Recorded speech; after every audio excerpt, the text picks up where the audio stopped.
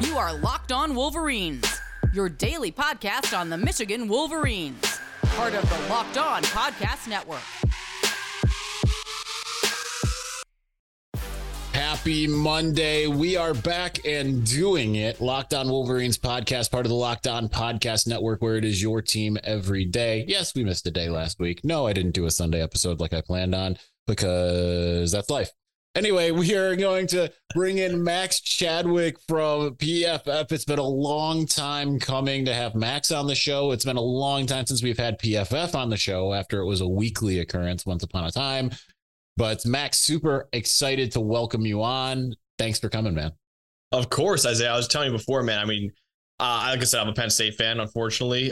So I'm sure a lot of Michigan fans that watch your podcast are going to love that. But whenever I talk about Michigan, which is often because you guys are killing it right now, I always check out your stuff all the time. So talking to you right now is pretty awesome. As long as you're not like, now I remember going to, my aunt and uncle lived in Eastern Pennsylvania for while I was in college at Michigan. And I didn't know that it was a rivalry, right? Like it's like we didn't feel it in Ann Arbor. It was like generally we kind of were like, yeah, Penn State, okay. I mean, maybe not now, right? Like, right. Probably a little less now, but like back in that era in the mid 2000s. And my aunt would introduce me to people and be like, yeah, he's going to Michigan right now. And they'd be like, I hate you with the fire of 1,000 burning suns. I was like, where is this coming from? I love that. And it reminds me, I think it's Mad Men, the show where someone comes up to Don Draper and they're like, I hate you. And I feel like that's Penn State fans to you guys. And Don Draper goes to them. He's like, I don't even know who you are. That's kind of how I feel you guys are with us, where it's like, we hate you in Ohio State. And you guys like, all right, man, like we really care about each other. Like you're the little brother right now. And yeah, that's kind of how we feel about it right now. It's like, oh, we can't stand Michigan. We can't stand Ohio State. And you guys are just like, okay, whatever. That's fine. A little less so now, I think. We spend a lot of time on the show.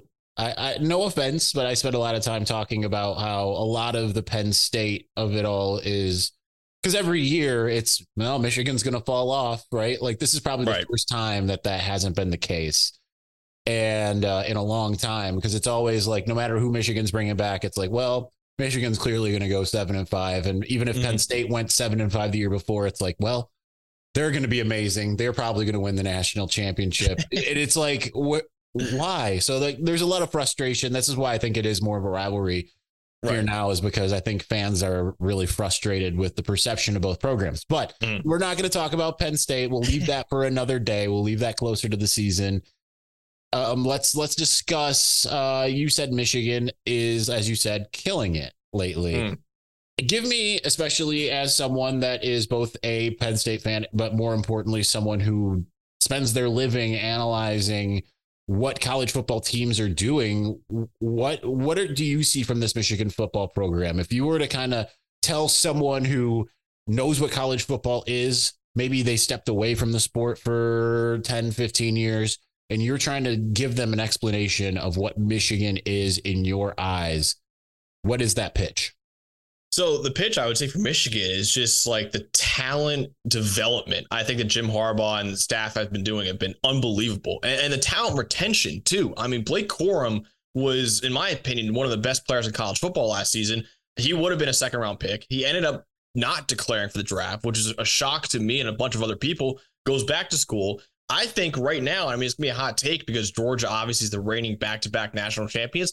I think Michigan has the best roster in college football heading into next season. I mean, you look at every single position. Michigan has probably a top 10 player in almost every single position in college football, and is pretty ridiculous. And not only that, I mean, you look at the recruiting right now, Jaden Davis, they got the commitment from, one of the top 5 quarterbacks in the 2024 class. And then Bryce Underwood, they're heavily favored to get right now, who's the number 1 quarterback in the 2025 recruiting class. So even when we're talking about JJ McCarthy eventually moving on, which might not even be this year, they still have guys like Jaden Davis and Bryce Underwood potentially to continue that. And I think Jim Harbaugh, I mean, the only thing that could slow down this Michigan train right now is the NFL eventually taking Jim Harbaugh, which hasn't happened yet. And I don't know if he wants it to happen. So that's the only thing I can see this slowing down. But right now, Michigan, they're the team to beat in the Big Ten, not Ohio State anymore. It is Michigan now. See, that's where I feel a little leery, right? Then maybe it's partially, and I spoke about it on Saturday's podcast, this idea of well, I went to Michigan from 1999 to 2000 and 2004 through 2008. So the final season was 2007. So I was kind of accustomed in general growing up to this idea that Michigan is this force in college football. They're going to beat most of the teams that they face. I grew up in an era in which they beat better Ohio State teams regularly so much that I didn't even know it was a rivalry. And really the only concern for me was Michigan State, which for whatever reason, lesser Michigan State teams would rise up and beat Michigan every now and again. And then 2007 happened. And obviously, so thankfully I was out of town. I was in Las Vegas when the App State game happened. All right. The Big Ten Network was not in Las Vegas at that time. So because it was the first ever game. So I didn't get to see any of that. I just heard about it ad nauseum from the girl wearing an Ohio State shirt that was in front of me on the plane back home. But ever since that moment, it's like anytime Michigan has expectations, they tend to fall short. Now, 2022 is kind of the only year in which that hasn't happened, right? Because no one expected 2021. I mean, I think us in Ann Arbor and generally in that we're covering Michigan expected Michigan to be a lot better than people thought. People were saying they'll be lucky to win a bowl game. A lot of us were looking at more of a 9-3 type season and ended up being 12-2. Last season, we all pretty much looked at it and said they're going to be at Ohio State. They're going to do that again, all of that. And they actually did. But there's still something inside of me that is like now, especially now that I look at it and say Michigan should probably run the table again in the regular season schedule. They should win the Big Ten again and go to the college football playoff again. And then who knows after that. But there's a big part inside of me that says, no, you remember all those other times when you expected really good things and they didn't happen. Mm-hmm. Tell me why you think that I am crazy to have that feeling.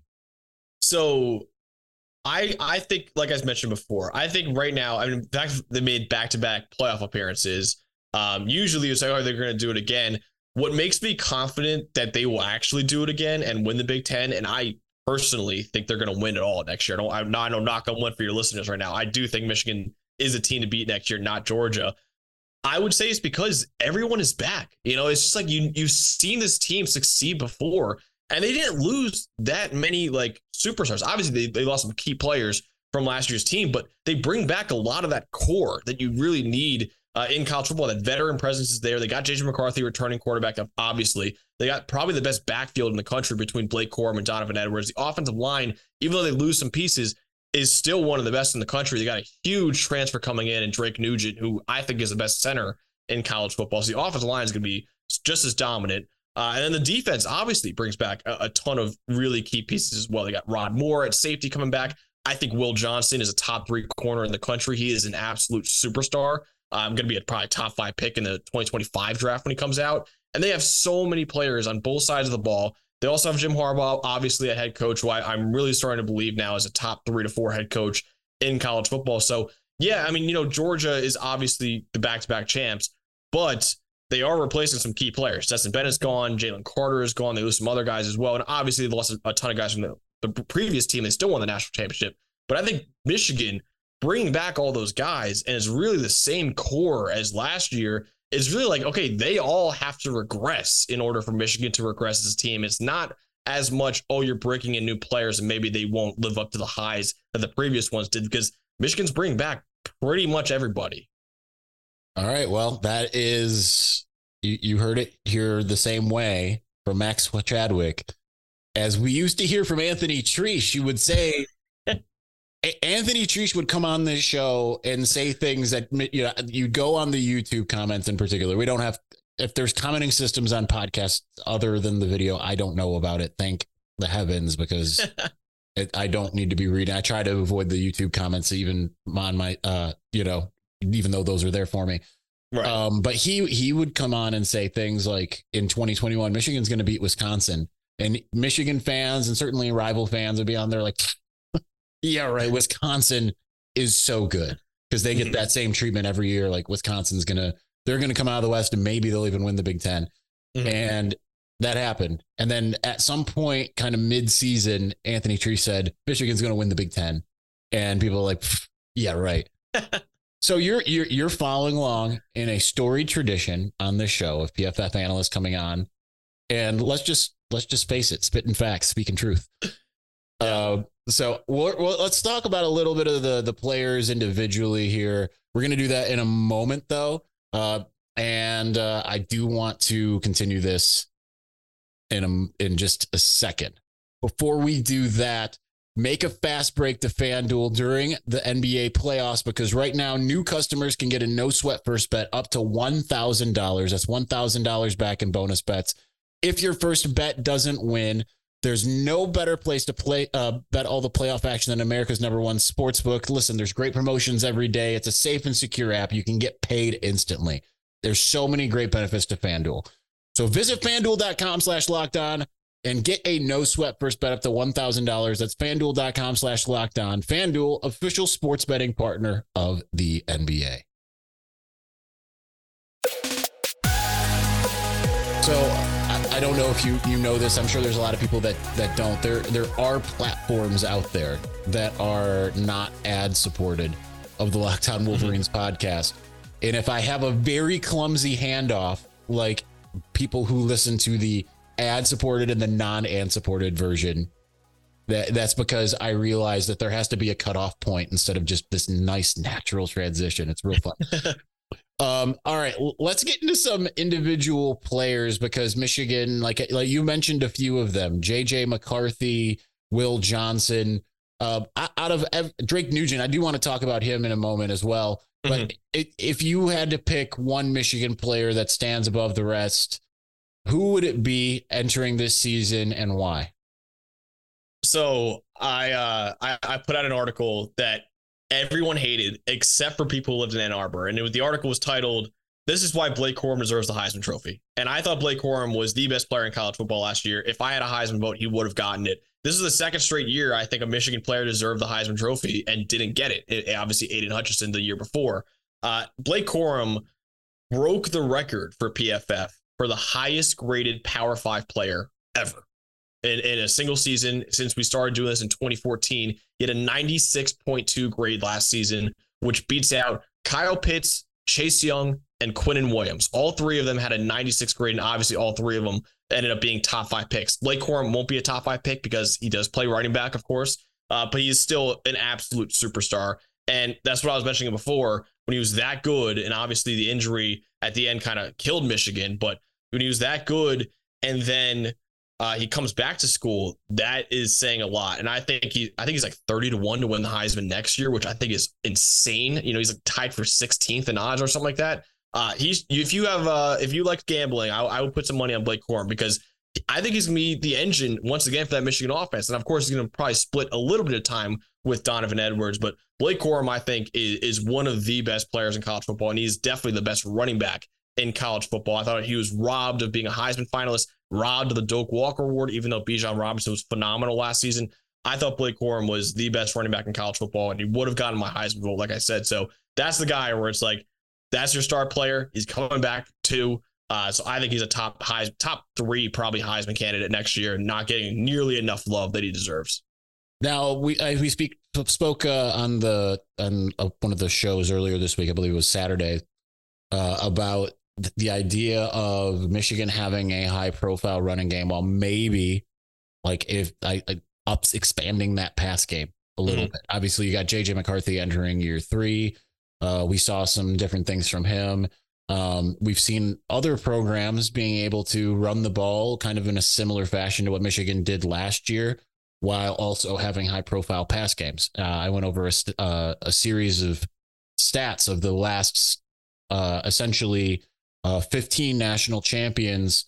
The only team that wasn't generally eclipsing what Michigan's current single season passing record is, which was 3,331 yards completed by John Navarre in 2003, have been a couple of those mid 2010 Alabama teams. Otherwise, everyone's well eclipsed that. And you look at some of those a lot of those teams, they're still running the football kind of with a similar clip to what we saw Michigan do. So with that in mind, Should Michigan expand the pass game? And what have you seen from JJ McCarthy that tells you yes or no?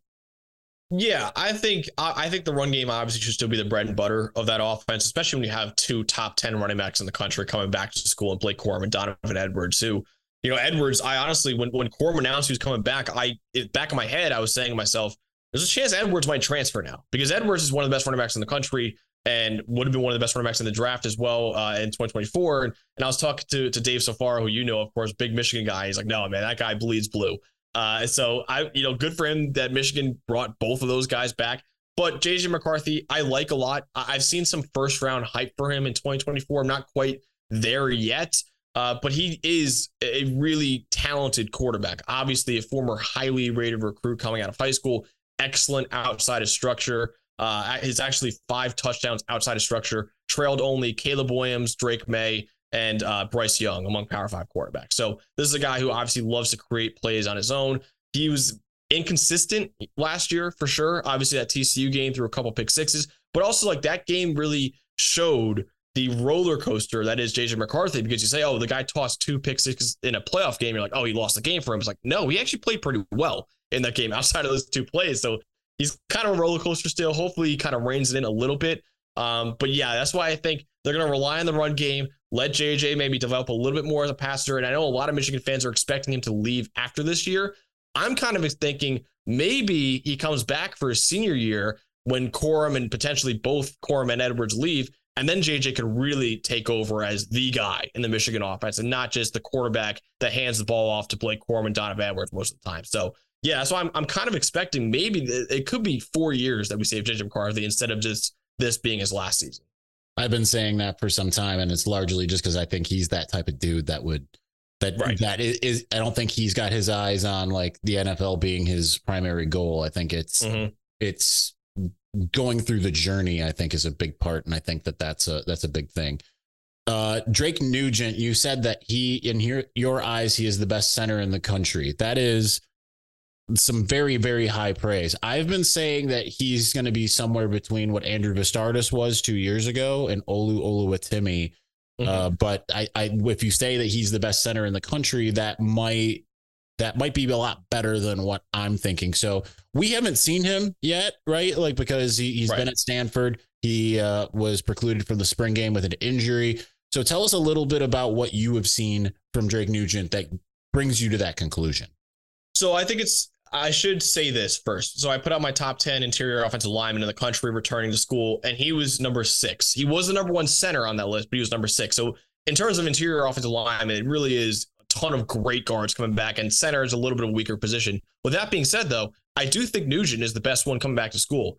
He's the most valuable. We have a wins above average stat at PFF. If any of you follow like baseball or like that, think of it as a kind of like a war stat, wins above replacement. We have that for college football and NFL. He's the most valuable returning center in the Power 5. And this is another reason why I think Michigan's bread and butter is still going to be the run game, because Drake Nugent is a people mover in the run game. He had an 84.1 run blocking grade, was 3rd among all centers in the country last season. So, Dave Sofaro, again, likes to always say A gap, B gap for Michigan. That's going to be very alive and well next year with Drake Nugent creating holes. And it's kind of scary when the Outland Trophy winner leaves, and like you said, Oluwatimi, and then if they bring in the best center in the country to replace him. So yeah, that's why I think Michigan's 2-time defending Joe Moore Award winning offensive line, maybe it could be 3 times, because they have some studs, especially along the interior between obviously Zach Zinter, of course, too, who I think is a top 3 interior offensive lineman in the country, and Drake Nugent, who I think is best center in the country. So yeah, that interior of the offensive line for Michigan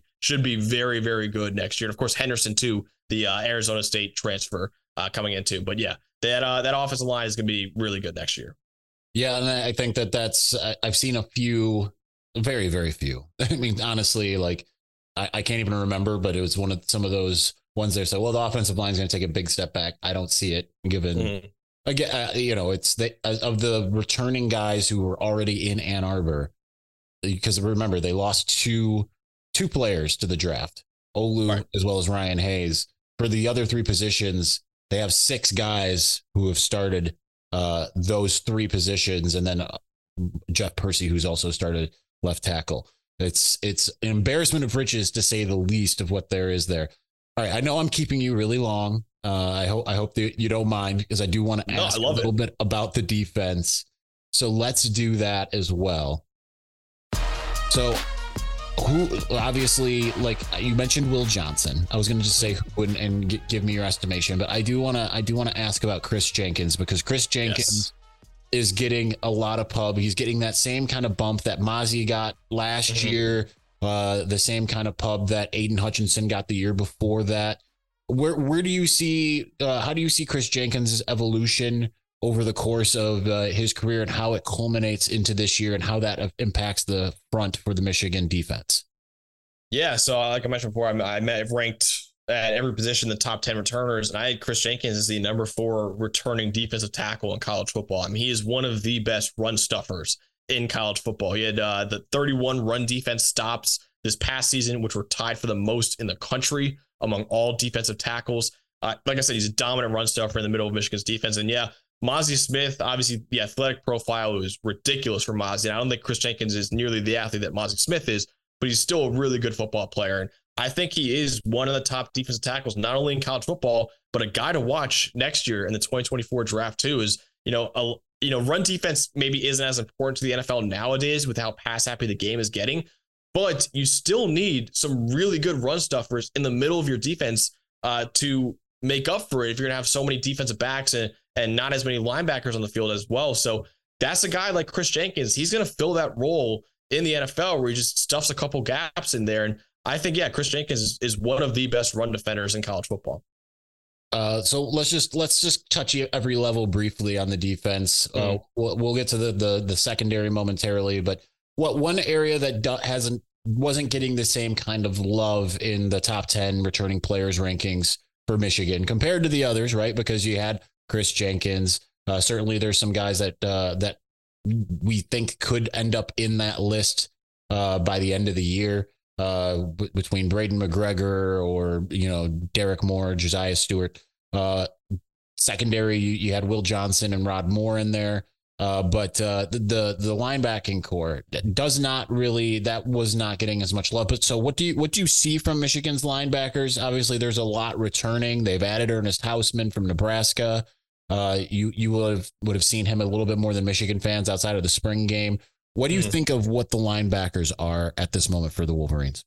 So yeah, you mentioned I didn't have any linebackers in the top 10. I could tell you right now that 2 of them were like maybe 11 and 12, honestly, when looking at it. It was very difficult to leave out not only Junior Colson, who I know a lot of Michigan fans love, super athletic linebacker, love how he flies around the field. But the other one who I love too is Michael Barrett. He's a guy that I think is very underrated on Michigan's defense, and he's a phenomenal player, especially as a pass rusher and in coverage too, Michael Barrett. Whereas I think Junior Colson more is a dominant run defender. I think Barrett is a lot better in pass rushing and coverage situations. So yes, I didn't have any Michigan linebackers crack the top 10, but that's not saying they don't have a good linebacking core, because I think both Junior Colson and Michael Barrett, and of course Ernest Hausman too, that's still maybe the best linebacking core in the Big Ten right now, and one of the best in the country as well. So yeah, even though I didn't rank any of them, I will say that both Junior Colson and Michael Barrett were just outside the top 10 of that list.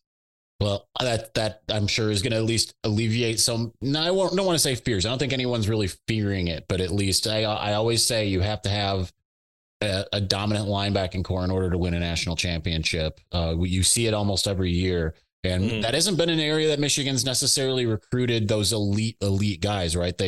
Even though Junior Colson was a 4-star, Devin Bush was a 4-star to most, but I think a 3-star to one or two of the recruiting services at that time. They aren't bringing in those 5-star linebackers, so that they need 4-star guys to play like 5 stars and 3-star guys to play like 4 stars in order to get there. All right. Lastly, let's discuss the secondary. Rod Moore and Will Johnson. Like you mentioned, Will Johnson as being a top 3 corner. I mean, he only really got 6 games-ish worth of play last year. How confident are you that is going to extrapolate or even progress this next year? Oh, I am all in on the Will Johnson hype train right now. I mean, yes, you mentioned he kind of only played around the 6 games of that season, but what he showed when he played was everything he was hyped up to be and more. I mean, remember, he's a top 20 recruit coming out of high school, and even a top 20 recruit is probably too harsh based off what he showed as a true freshman. I mean, he was absolutely locked down this past season. He's got great tools. He's extremely fluid for a bigger corner. He is 6'2". And to me, when I watch his tape, it's going to be a lofty comparison because he's arguably one of the top 2 corners in the NFL right now. I see a lot of Patrick Surtain in this guy's game, where he's a bigger corner, extremely fluid. Will Johnson led all corners in the Power 5 this past season with a 91.1 grade in man coverage. So this guy is a man corner. He had an extremely impressive rep against Quentin Johnston in that playoff game. And I wish they put him on Quentin Johnston a little bit more in that playoff game, honestly. But what he showed on tape all year, he had obviously a couple interceptions in the Big Ten championship game as well. I think Will Johnson, I ranked him number 3 right now. He could be the number 1 corner in the country when it's all said and done after the season. And I think he is a special player. And I did an all eligible mock draft, basically saying if everybody in college football is eligible, where would they be picked? Will Johnson was the number 1 corner taken in that mock draft. So I have very high hopes. It is pretty terrifying for the rest of the Big Ten that this guy has 2 more years of school. That I think it couldn't happen to a better kid too. He's a legacy. He's very soft spoken, and it's having some known him since he was a freshman in high school. To see that emergence, you never know, right? You never know when you cover recruiting that way if a guy's going to turn into that. Lastly, Rod Moore, he did make your list. He's a guy that Jim Harbaugh said that if he would have, because he was a 3-star coming out of high school in Ohio, didn't have that Ohio State offer, but Jim Harbaugh said that if he would have stayed in school, because he's young, he would have stayed in school one other year and graduated with the rest of his age group, he would have been a 5-star. I don't know what you see from him exactly, but give us your rundown of whether you think that that's true or like how you see Rod Moore and what made him enter into your top 10. I believe he was number 5 of your returning safeties. Yeah.